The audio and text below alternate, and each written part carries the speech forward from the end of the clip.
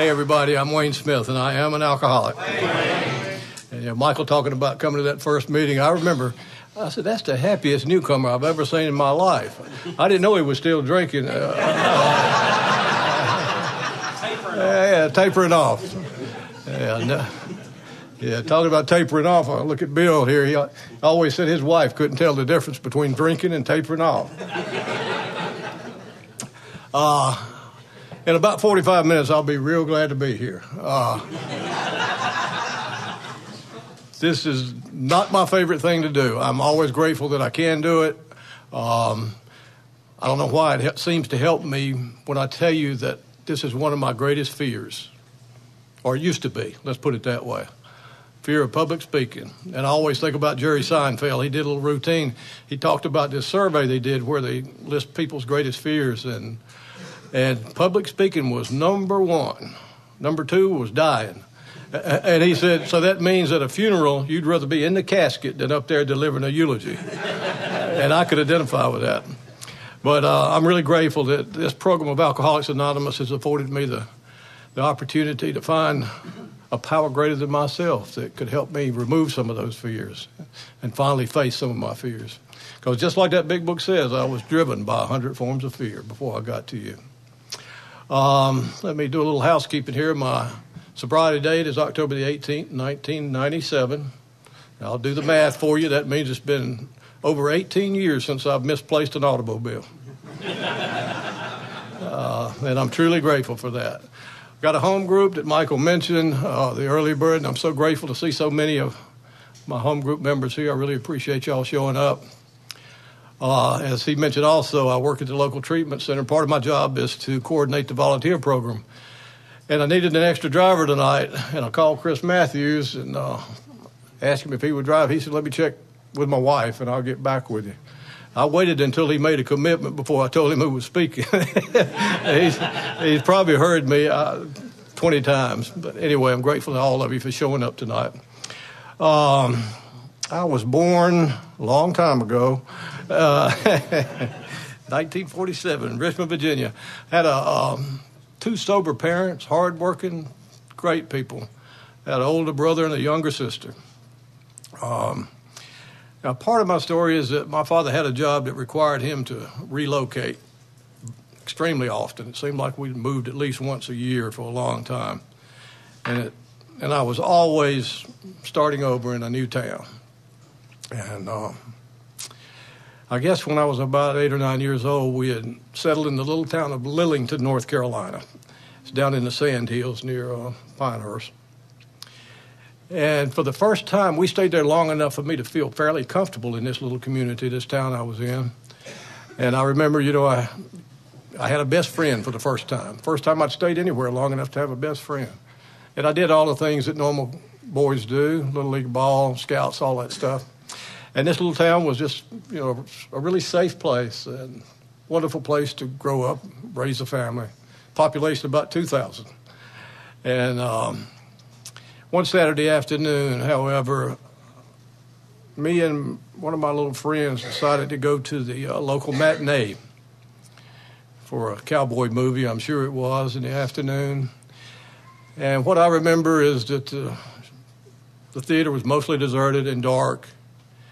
And there was this man at the concession stand that separated me from my little buddy and told me I needed to go to the back of the theater and sit with him. And what happened is that man sexually abused me in the back of that theater. And I say this for many reasons. One is that I heard one of the victims of the Catholic sex scandal say, I talk about it today because the abuse did not end until I talked about it. And I agree with that. I also know I'm not the only alcoholic that has happened to. I guess at one point I thought I was, but after being in this program, I know. I heard some statistics that over 50% of all male addicts have been sexually abused and something like 95% of all female addicts. And now that didn't cause me to be an alcoholic. Let me make that clear. I'm sure there are plenty of people that were abused who did not become alcoholics. But I tell you what it did. It created another load of shame shame, shame, shame, which I'm convinced that's at the core of my disease, shame. When I was in treatment at Fellowship Hall, they gave me this pamphlet called Shamefaced, and I loved that pamphlet because it was all about me.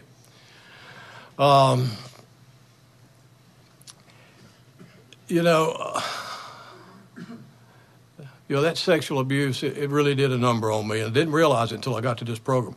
And thank God for sponsorship. I had a sponsor when I did my fifth step with him. He pointed out something I would have never gotten to on my own. He said, Wayne, after I described that sexual abuse to him, he said, is it possible that's when you became separated from God? And I said, yes, sir, that's exactly what happened. I think that I internalized that if there was a God, he would not have let that happen to me in the movie theater. And another thing I took away from that experience is this world is a dangerous place, and you better watch out, Wayne. I became hypervigilant at the age of 8 or 9 years old. And, it was like my childhood was over. I may have been happy, joyous, and free at some point as a kid, but I really don't remember it. It's like I was robbed of a childhood. And I think this is probably a common experience for people that suffer abuse like that. Anyway, I was a victim that day. The rest of this crap I volunteered for. So we moved away from that town eventually, and we moved to the little town of Madison, 30 miles north of here. And I'm trying to start over in a new town, try to make new friends. And, I was just so self-conscious and ill at ease and uncomfortable in my own skin. I always have been. I don't know how much that sexual abuse had to do with that, but so self-conscious and shy. I used to say I was painfully shy. What the hell it was, I was scared to death. And I had a right to be after that experience. But when I was about 15 years old, I found a magic cure for all that fear. It came in a little can of 6-ounce Country Club malt liquor. Actually, it was in the third can. That's when the magic happened. And you know what I'm talking about, man. All of a sudden, I wasn't shy anymore. Bring on the women. I didn't have a care in the world. And I didn't say it out loud, but I think I made a conscious decision that night that I was going to do this every chance I got. I had found the problem. I was born a pint low. And I tried to keep my fluid levels topped off from then on out. And I'm one of those alcoholics. I mean, it worked for me, and it worked a long time. I heard another speaker say that for some of us, the chains of alcoholism are so light that by the time we notice them, they're almost impossible to break. And that's my story. Because, like I said, it worked so well for me. I knew where to get that relief. And before I got to you people, I always wanted somebody to give me a definition of an alcoholic. And when I finally got here, my sponsor told me, he said, an alcoholic is one who has intimate knowledge of the relief available in a bottle.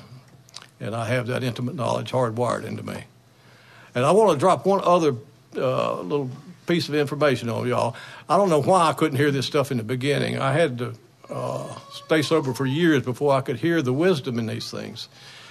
Anybody out here ever have an internal debate on am I alcoholic or am I not? I went on for years like that. Turns out, one of the old timers told me, he said, do you know non-alcoholics spend absolutely zero time trying to figure out if they're alcoholics or not? Think about that. I used to spend a lot of time doing that. Okay, so... I was one of those alcoholics who had a lot of advantages, too. Like I said, I had, sober parents, good, hard-working. If you'd ask anybody in my community, they would have said they're a good family, salt of the earth. Of course, they would tell me what a wonderful father I had, and that would confuse me because I'm thinking, are they talking about the same SOB that comes to my house every day? Because when Dad got home from work, he was full of rage. It was like waiting for the other shoe to drop. The whole atmosphere in my household changed when Dad got home. Today, I think I know where a little bit of that anger came from. It turns out that both of my grandfathers were alcoholics. Now, they didn't call them alcoholics, but they sure walked like them and quacked like them. And, I'm convinced that that was his problem. He had a lot of rage. And after I finally got sober, he used to come to AA meetings with me. He loved AA. And I finally got him to talk a little about his childhood, and he would tell me these awful stories about his father abandoning him and his mother over and over, and terrible fights and butcher knives being drawn, and him trying to protect his mother from his father. So I began to understand a little bit about where that anger came from, and I was able to begin the process of forgiving him, because he was number one on my resentment list when I got to you people. Okay, so I get out of high school, and I make a half-ass attempt at going to college, but I was partying so hard, it was hard to make it to class, you know. And the Vietnam War was raging back then, and we had this thing called the draft. And this is part of the insanity of my disease. Even at that early age, all I had to do to avoid the draft is to stay in school. But I'm too busy partying, I dropped out and got drafted. Of course, I look back, and I believe this higher power we talk about has been looking after me all the way, because what happened is basic training, they took some of us that tested well and told us we could.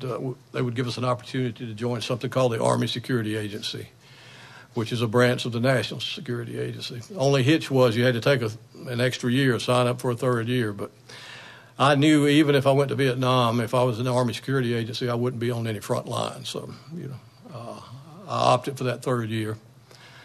And but I wound up spending my active duty time in Turkey, part of it in Istanbul, and another hardship tour up on the Black Sea.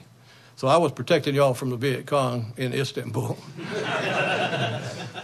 But there's where I became a daily drinker. Booze was cheap and plentiful, and nobody watching me, and I could drink as much as I wanted. And got out of the service, discharged 1970 or so. Came back home, and the hippie movement was wide open then. Now, I never was a hippie, but I sure did like to hang around them. And I'd wear my suit and tie to work and then go out and party with the hippies. And I did a lot of outside issues, let's put it that way, that other than alcohol. My alcoholism took on many forms. And I'm one of those alcoholics. I had a real strong work ethic instilled in me by my parents, and I've always been a pretty good employee. I've developed a pattern where I'd work real hard at a job for 4 or 5 years and then just go on a spree. And I never got fired, but a couple of times I stayed out of work so long I was embarrassed to go back. So I just didn't. I heard another speaker telling a story about an alcoholic who was out in San Francisco during the great earthquake, checked into a hotel room, and he slept through the whole darn thing. But the next morning he got up and looked out the window and saw all these bridges buckled and cars overturned, buildings on fire, and he looked out there and he said, "Oh my God, how am I going to pay for all this?"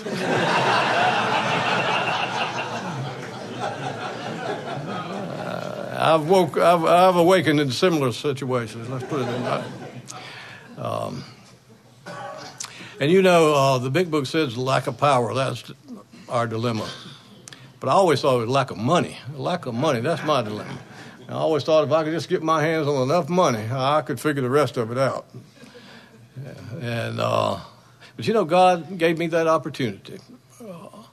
When I was about 40 years old, my brother and I started this business. It was a staffing service, temporary employment service.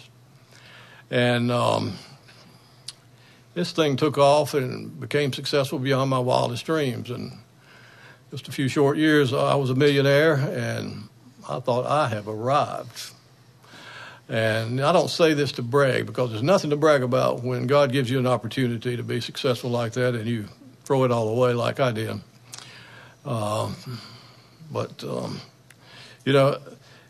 Even as I was accumulating all this wealth, I still had this sense of impending doom. I'd never heard that phrase until I heard my sponsor say it one day at my home group. And I'd never heard that turn of phrase, but I knew what it meant, because I'd lived with that sense of impending doom. I had my little red Jaguar convertible. I'd drive around and look at me. It turns out that police will look at you, too, when you're driving something like that. Yeah. So, anyway, if you'd ask any of my friends, how's old Wayne doing, they'd say, that sucker's got it made, man. Got all this money, had me a beautiful girlfriend 20 years younger than me, and I'd like to dress in all these nice suits.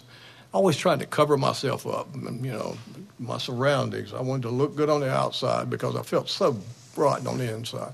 Another way that sexual abuse affected me, it's very important to me, is that somehow I felt like my masculinity was always in question, that I was not enough of a man, that there was something wrong with me because that guy chose me in that movie theater. Why didn't he pick my little buddy instead of me?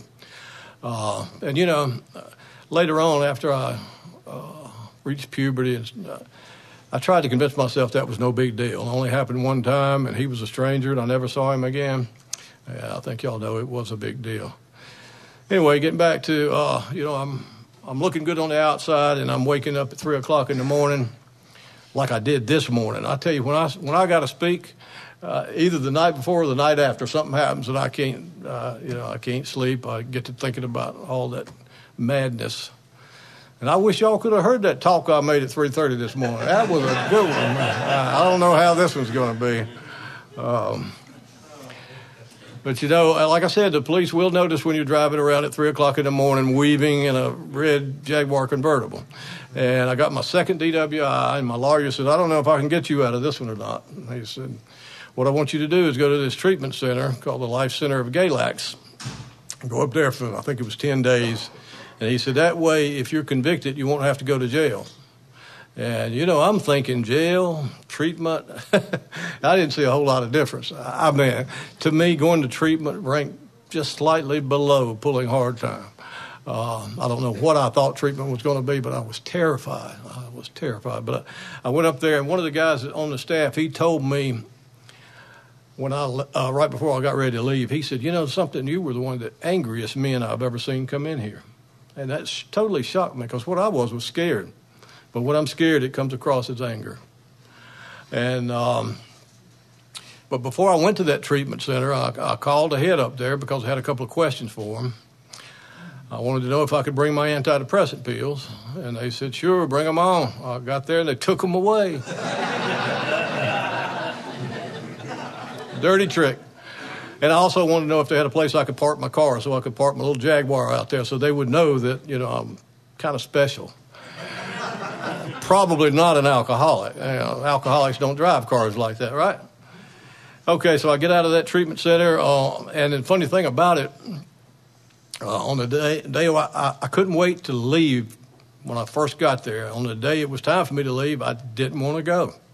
I had felt something in there, and what I believe today I'd felt is the presence of God. As a matter of fact, I made a notation in some of my literature, whatever the date was, the day I first felt the presence of God, because I finally tried that prayer thing that you talked about. Well, I come back home, and I remember it was a Sunday afternoon, and I lay down on my bed, and I slept the most peaceful sleep for 3 or 4 hours that I'd slept in ages. Sleep, I've always had problems with insomnia. And I think I know where it started, that little children's prayer. Now I lay me down to sleep. I pray the Lord my soul to keep. If I should die before I wake, I pray the Lord my soul to take. Now, good night, son. That prayer scared the hell out of me.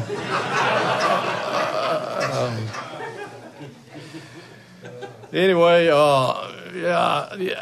most of the people, the guys that were in treatment with me were from the hood in D.C. and Philadelphia. Most of them were crack addicts. And I remember thinking, I feel sorry for those guys. I wish there was some way I could help them. And I said, how can anybody let something like that take over their lives? I heard these horror stories, which is kind of ironic because a few months later I had turned into Crackula. Yeah, I decided I was going to be the first successful crack smoker in history. And I had a problem, though, that most people, all that money. And I'm serious, it's not funny. I still had all this money, and I had enough to almost kill myself.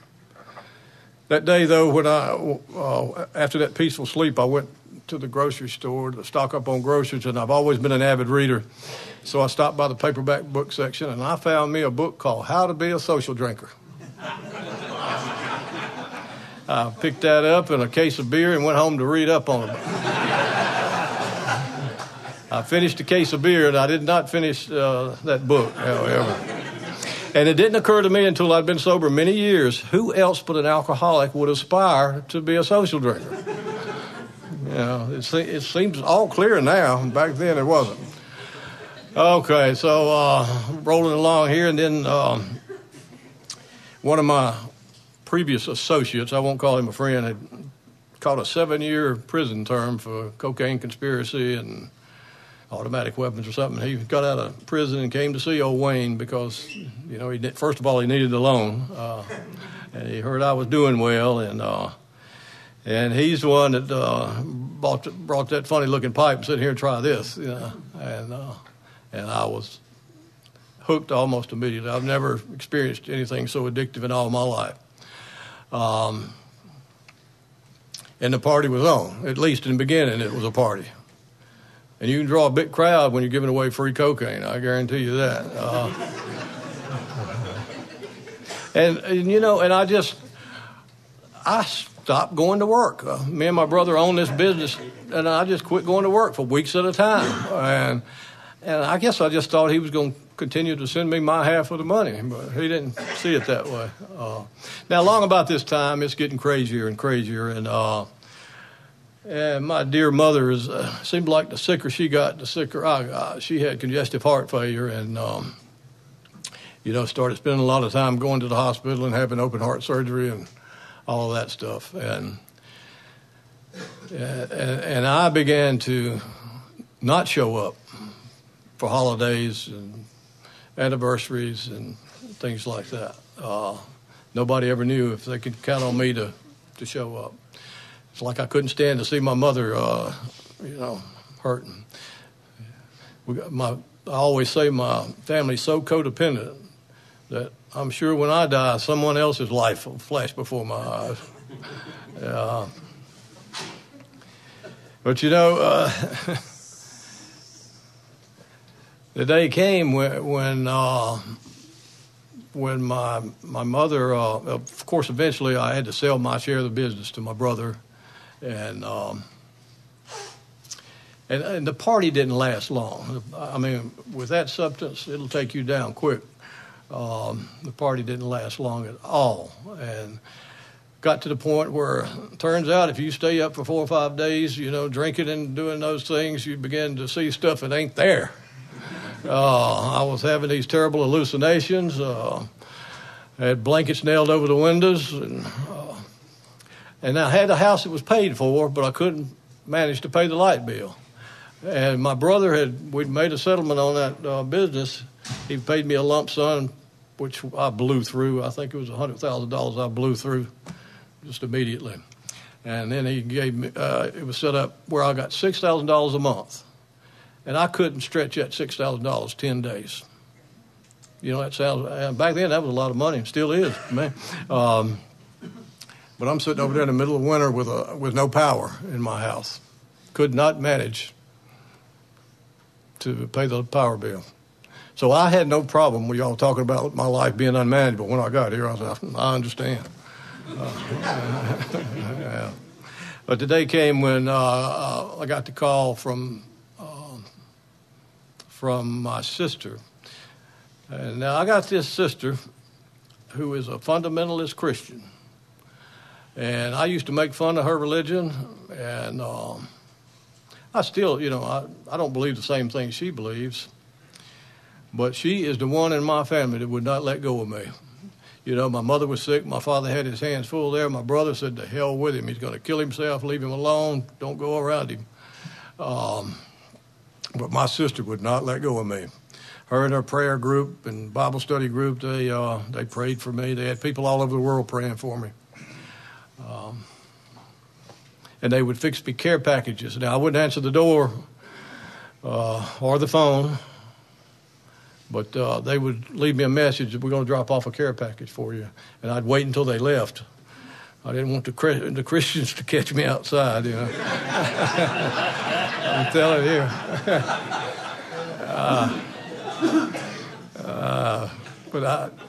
And there would be things in there. There would be food to eat, and there would be like a roll of toilet paper. I don't know how they knew I was out of toilet paper. But there would also be scripture in there. And, oh, man, that used to make me so mad. I'd ball that scripture up and throw it in the floor. Didn't want to hear any part of this, because I didn't believe. I don't know what I believed. At times I described myself as an atheist, at times an agnostic, but I always say I was pretty sure God was going to get me for that. So basically I was very confused is what I was. But I had this real problem with this God thing when I got to you people. I didn't see how I was going to be able to take that third step. And I love listening to other speakers, to CDs.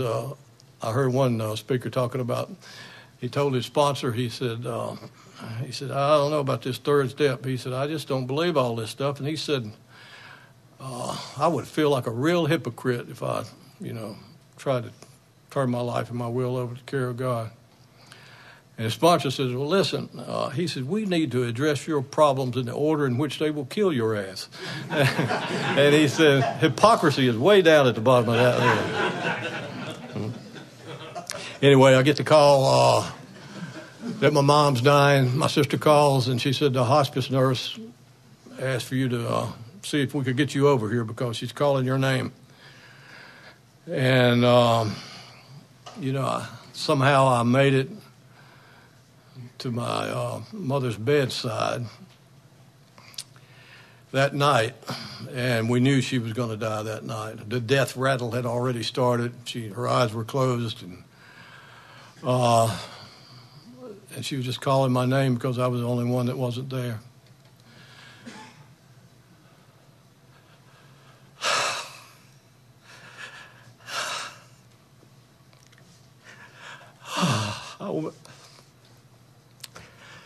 I went to her bedside and I told her one last lie.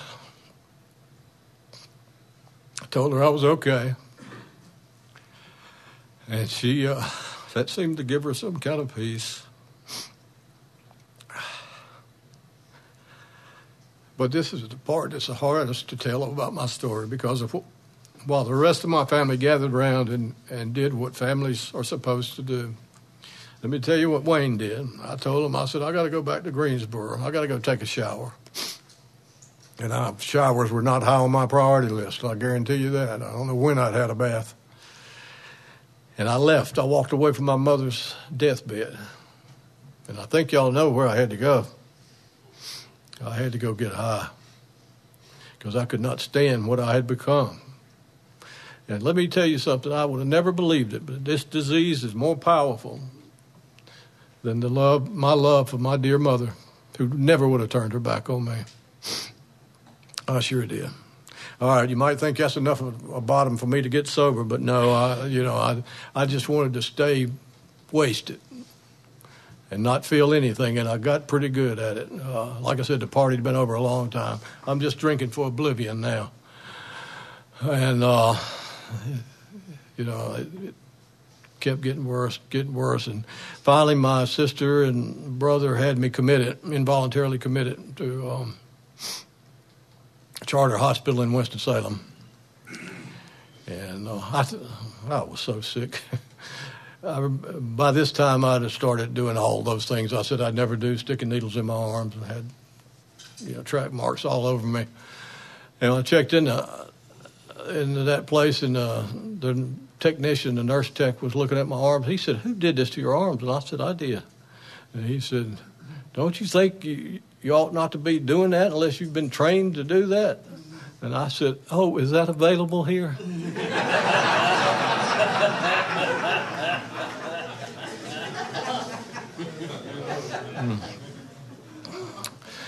All right, so I get out of there, and I'm still not through, but somewhere along the line, by this time I'd managed to lose that house it was paid for. I'd moved into a third-floor walk-up apartment, Hidden Lakes. I like the name of that, Hidden Lakes. I wanted to go hide somewhere. And I never even set the bed up in that place. I just leaned it up against the wall because I never went to bed. I lived on the couch. Now, I did nail some blankets over the windows, so they couldn't see in. I don't know who they are, but they're real tall people because it was a third-floor apartment.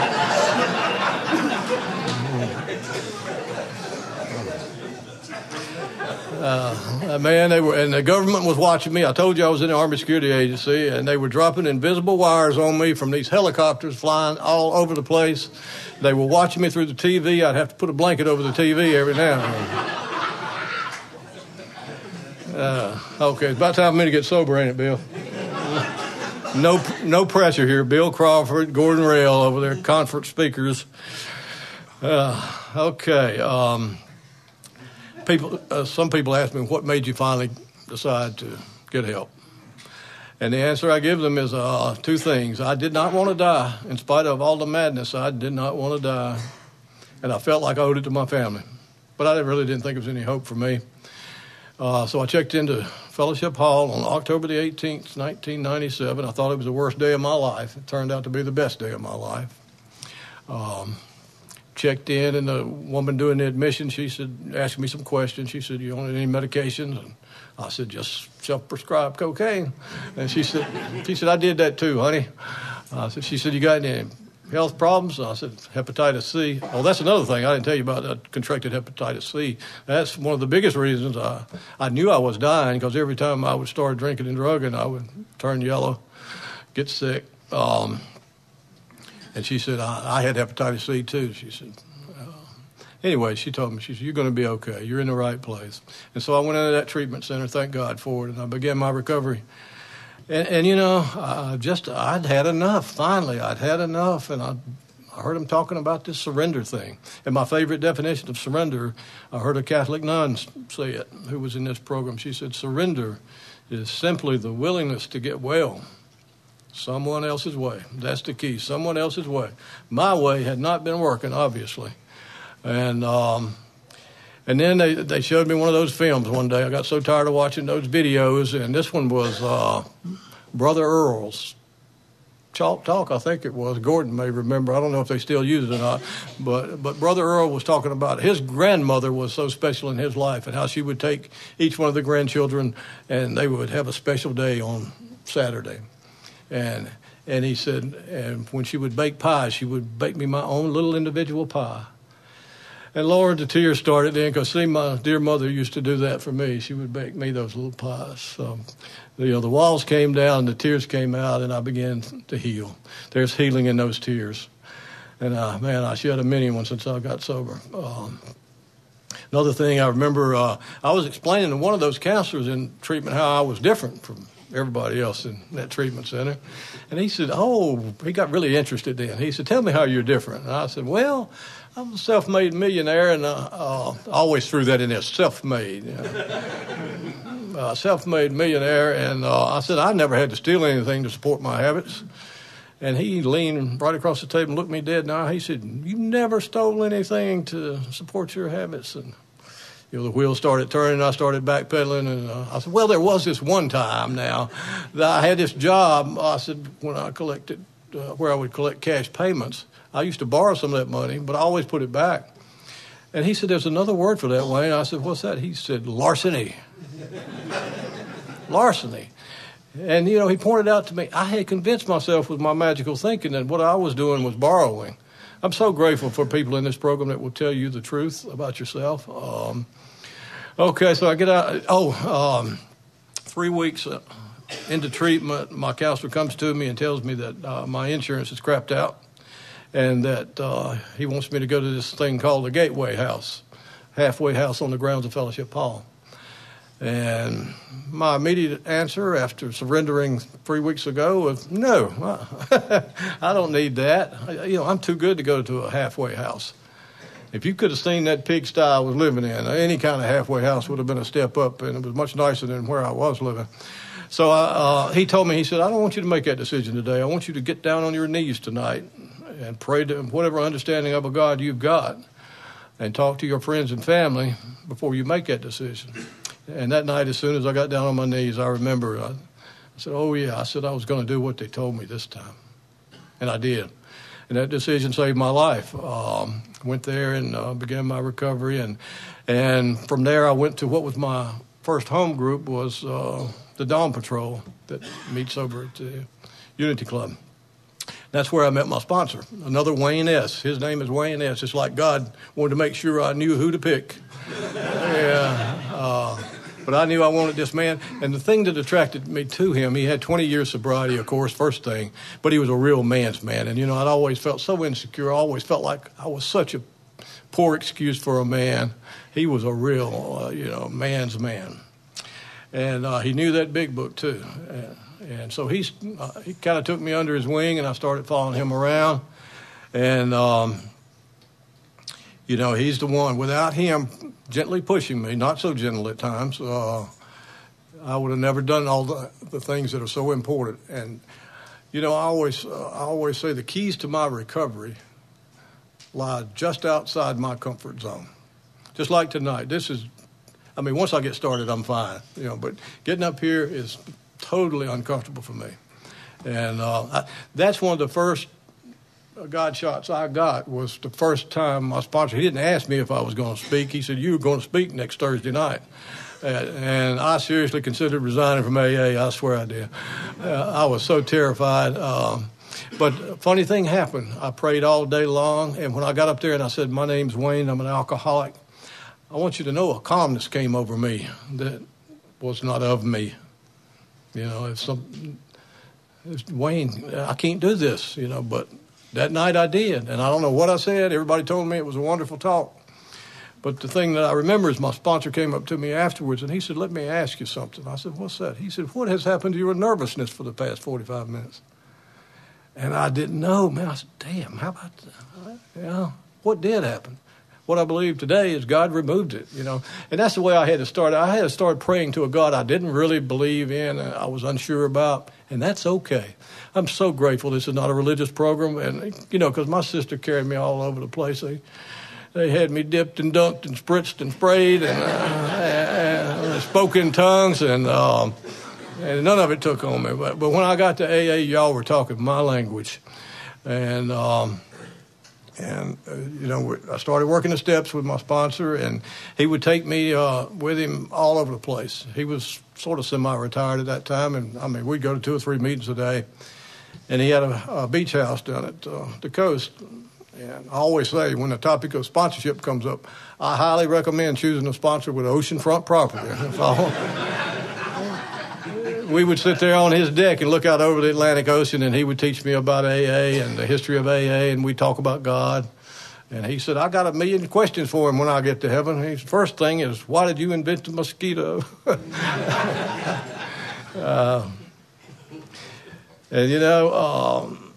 I never will. I talk about that 5th step I did with him when I was about 6 or 7 months sober. And oh, man, what a wonderful experience that was. And I remember he told me, he said, "Wayne," said, "don't you see?"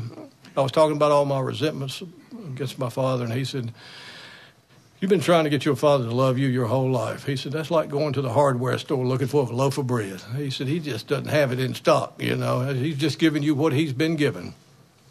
But by the time my father died, I had 15 years of sobriety at that point, and we had done a bunch of healing, buddy. And I loved him, and he loved me, and we didn't have any unfinished business when he passed away.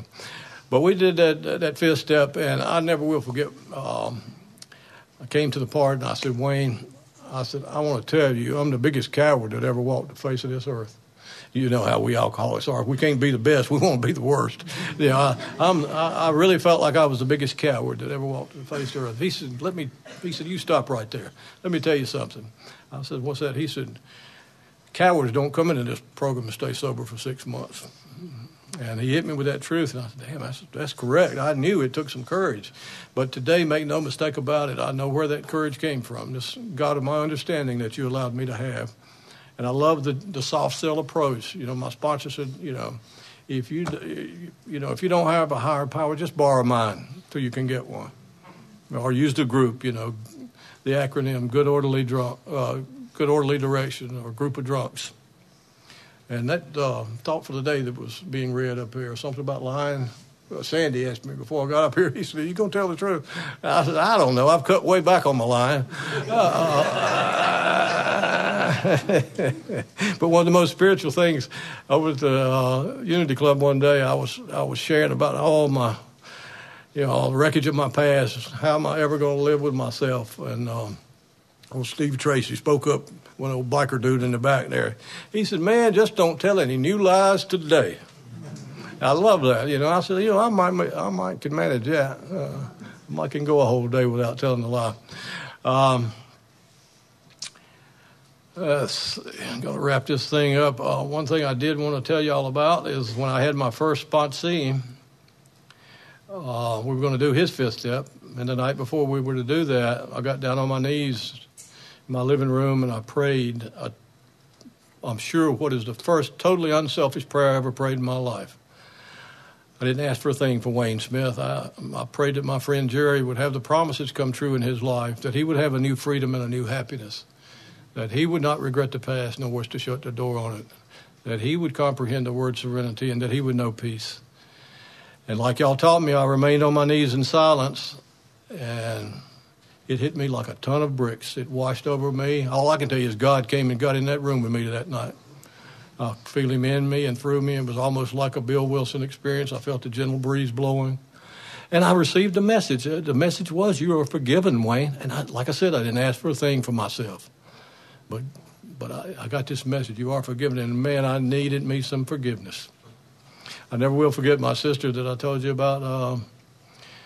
She used to send me a card or a letter every day I was in treatment. And she had a quote in there that I really loved, and I talk about it all the time. She said, forgiveness is letting go of the hope for a better past. And the way that was worded, it made me realize that's what I'd been doing, sitting around wishing my past would change. Guess what? That ain't going to happen.